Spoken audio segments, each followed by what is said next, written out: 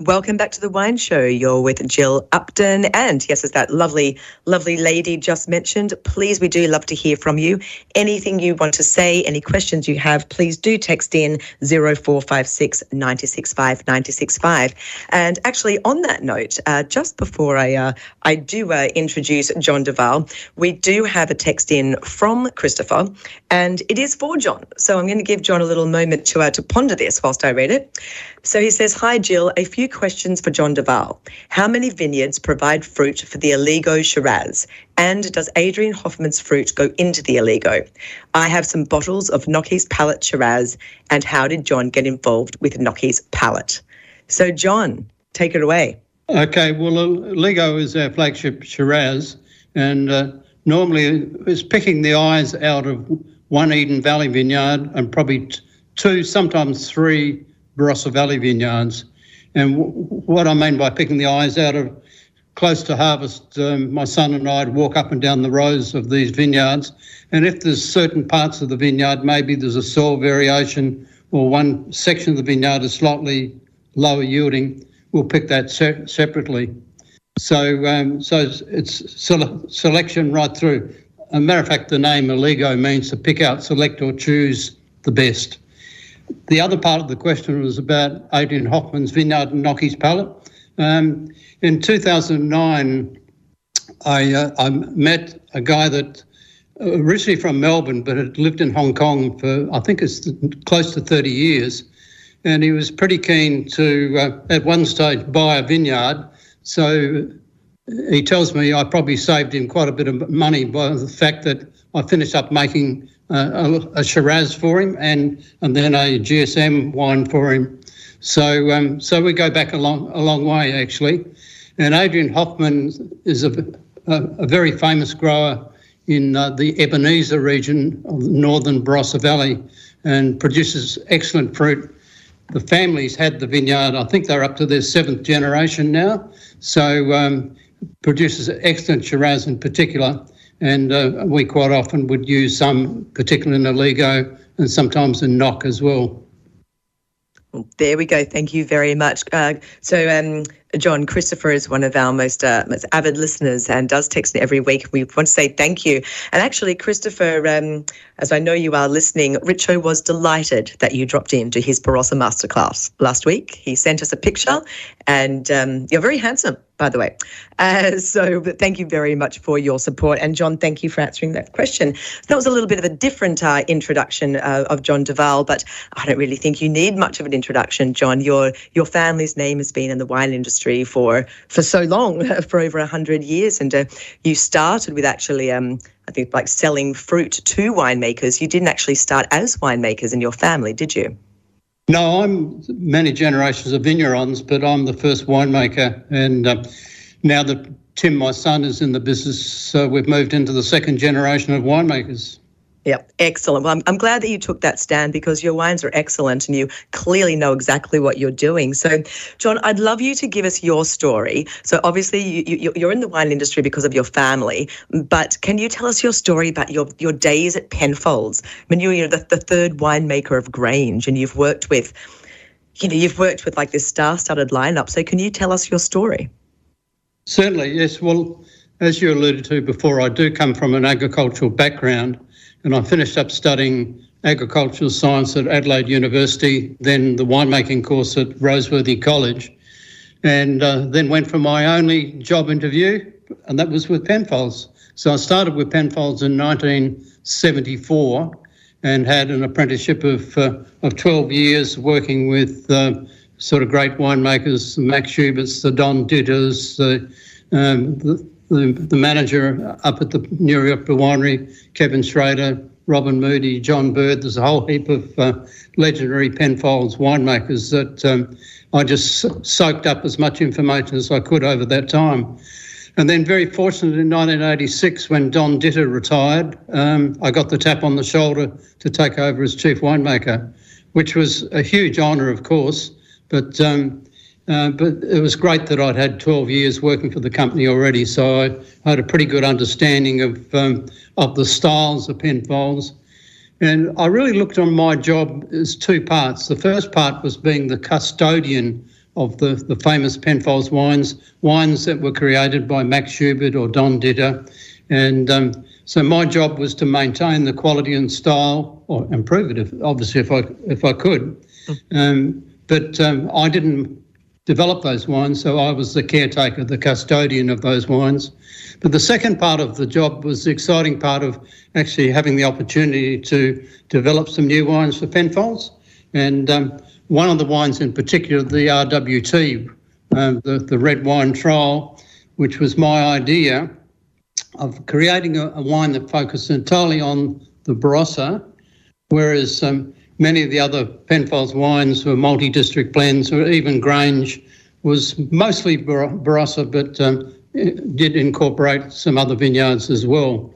But RWT gave me the opportunity to contrast the Grange style, probably looking for more black fruit and blue fruit, and aged in French oak rather than American oak like Penfolds Grange is matured in. Right. So tell us a bit more about some of these wines that you initiated. I do believe the 138 and the 407 were a nod to you. That's right, yes. In 1990, the first vintage of 407, were done for a vintage or two. We'd looked at producing this Cabernet wine, and then 1990 came along, which was just such a magic vintage that it really put up its hand and said, I'm ready. And so 407 was developed. The 138 was, back in those days, it was called the Barossa Old Vine, which is a GSM blend. And I really like the style, and so much so that the first wine I developed for the family label, John Duval Wines, was actually a GSM blend. So I loved working, and Penfolds had access to some marvellous old vineyards in the Barossa. So would you say you actually basically made the first GSM in the Barossa? I mean, if you were doing it for Penfolds back then, who else was doing it before you? Oh, probably Charlie Melton. Yes, okay. Yeah, there wasn't a lot, but it had the wave had started already. People had realised that we had these fantastic old vineyards that were changing from fortified production and were now available for table wine. And they had age, they had character, and it was just a great opportunity to develop a style in that vein. Yeah, I'll look at it. It is absolutely outstanding. As you say, Charles Melton they are amazing at GSMs. How do you, in the very beginning, before the actual blend, Shiraz they're all standalone grapes. Who was it that actually decided that they actually think that these three grapes blended together would be so marvellous? Was it a bit of an accident, it just, trial and testing, or was there a bit more of a scientific background to it? Well, I think you've got to look to the old world in Europe, in France in particular, the Rhone, where those varieties were used. So I guess even though perhaps people didn't travel as much sort of 40, 50 years ago than what they do nowadays, but people were aware of those styles. And so it was an opportunity, seeing that we had those vineyards, to develop a style like that.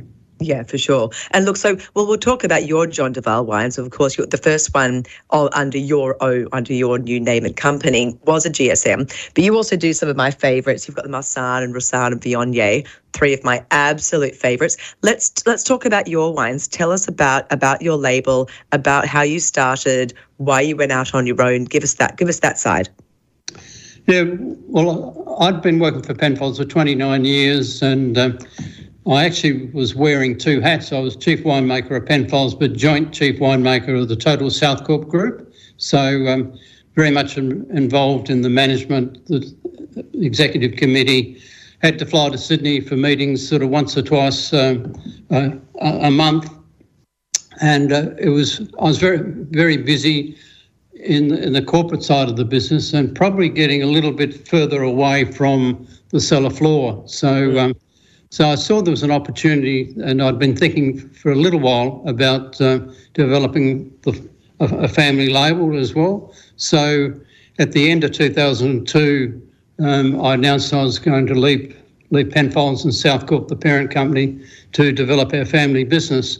And although Penfolds were pretty keen to get me to consult for a couple of years, so in 2003 and 2004, and again for the classification and blending tastings in 05 as well, I was sort of came back and was doing work and it was a great opportunity to have the transition between leaving Penfolds and developing my own family label.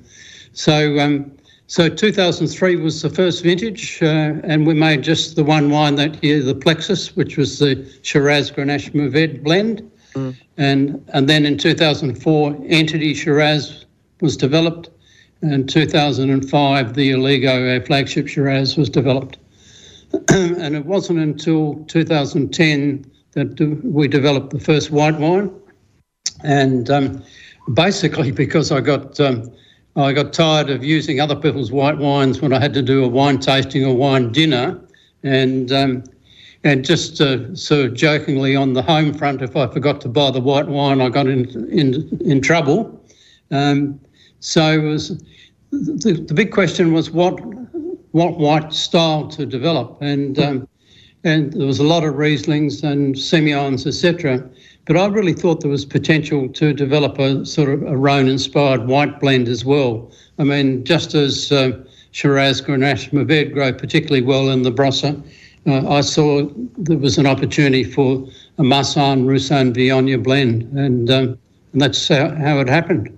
Oh, that's always just a good idea. Definitely one of my favourite blends. So your cellar door is in the Artisans of Barossa.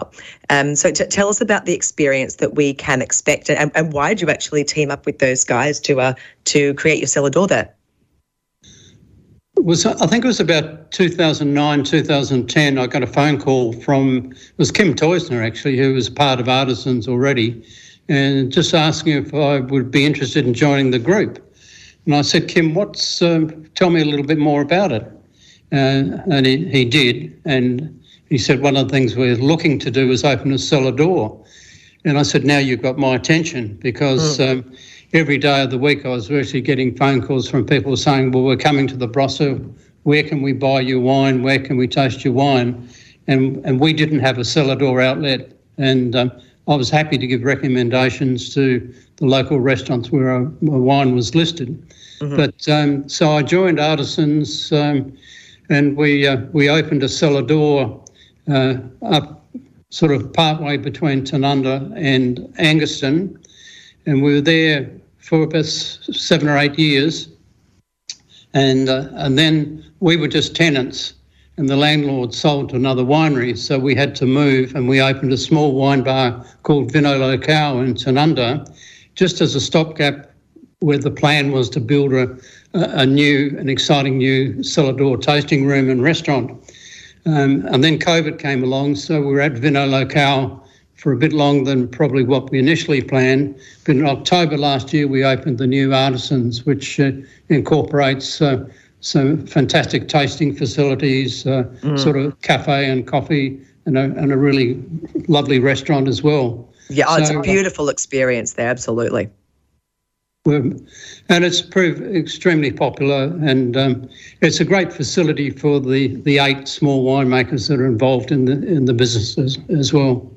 Well, it just makes so much sense, doesn't it, that instead of all having your own cellar doors, all doing this, putting the same amount of hours and time in, where you can actually all just do it together, and it's a beautiful way to still do cross-promotion of wines. I think it's just a very smart model moving forward. Absolutely, and it's a great synergy of having 8 different winemakers involved. Production is totally separate, so it's mainly the sort of sales and marketing and promotional side of the business. And we've all got different expertise, and there's a great melding of talents amongst the group, and it's really quite exciting. Yeah, no, absolutely. I wanted to ask you about some wine projects that you're involved in overseas. I think you've got some projects with a Chilean company and US. Are you able to speak about those? Yeah, sure, yeah. When I announced I was leaving Penfolds to start our own family label, I had many phone calls from different parts of Australia and the rest of the world, And I finished up doing a bit of consulting work in Italy and Spain for a few years, but then decided that I was probably more interested in projects that I had part of the action in. And there's a company called Ventisquera in Chile, and a project called Long Shadows in Washington State that were very keen to get me involved, and where I had some interest in the projects as well. So obviously sort of COVID has curtailed travel for the last couple of years, but I've been working pretty much since the time I left Penfolds with Chile, and Washington State's on the back burner a bit more, but in Chile in particular, because I haven't been travelling over there, we've been using technology in terms of they send me a duplicate set of samples and we taste on Zoom, we do trial blends on Zoom and then finalise for bottling. So it's amazing what you can do. Yeah, absolutely.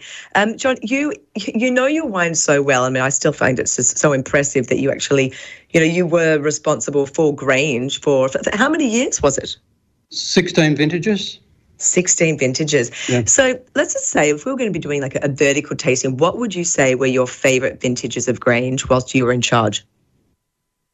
I guess sentimentally the 1990 always got a soft spot because it finished up being the Wine Spectator Wine of the Year, wow. which was pretty important, not just for Penfolds, but I think it helped show the premium winemaking credentials of Australia to the rest of the world. 96 was also I think an excellent vintage. It was very elegant, a lot of finesse with the vintage. Mm. So I love that. I mean, 98 also had lots of accolades. So it's you could go through, and I think each of the vintages had its own personality and attributes, but probably those two vintages stand out. Right. And what would be the most expensive Grange? What's the one that would have auctioned at the highest out of all of yours? Do you even know? Well, of our range, obviously the Aligo, our flagship Shiraz, but we've just recently released a small parcel of a Cabernet with a small amount of Shiraz called Integro, and it comes from the same vineyard that we sourced the Grenache that goes into the Annexus Grenache. We do have a sub-brand, Annexus, which talks to very old vineyard Grenache, and also we have a single vineyard Mataro under the Annexus label as well. So, but Integro is probably the most expensive wine in our range. And so in order to get your John Duval wines, we can obviously get them online on your website, johnduvalwines.com.au. And just .com. Just.com. I take that back. It's johnduvalwines.com. And where else can we find them? Apart from Artisans of Barossa, of course. Well, apart from Artisans, yes, any of the good wine stores or good restaurants. Yeah, okay, there we go. Just make sure you're going high end and you'll find them. I like it. John, thank you very much for this morning and taking your time. Wealth of knowledge and experience, and the people that you've worked with and who have mentored you. I mean, to be mentored by Max Schubert must be absolutely incredible. But thank you for everything you've done for the industry, and I'm so glad you've gone out on your own. I can't wait to taste some of your wines. Thank you very much, Jill. It's a pleasure.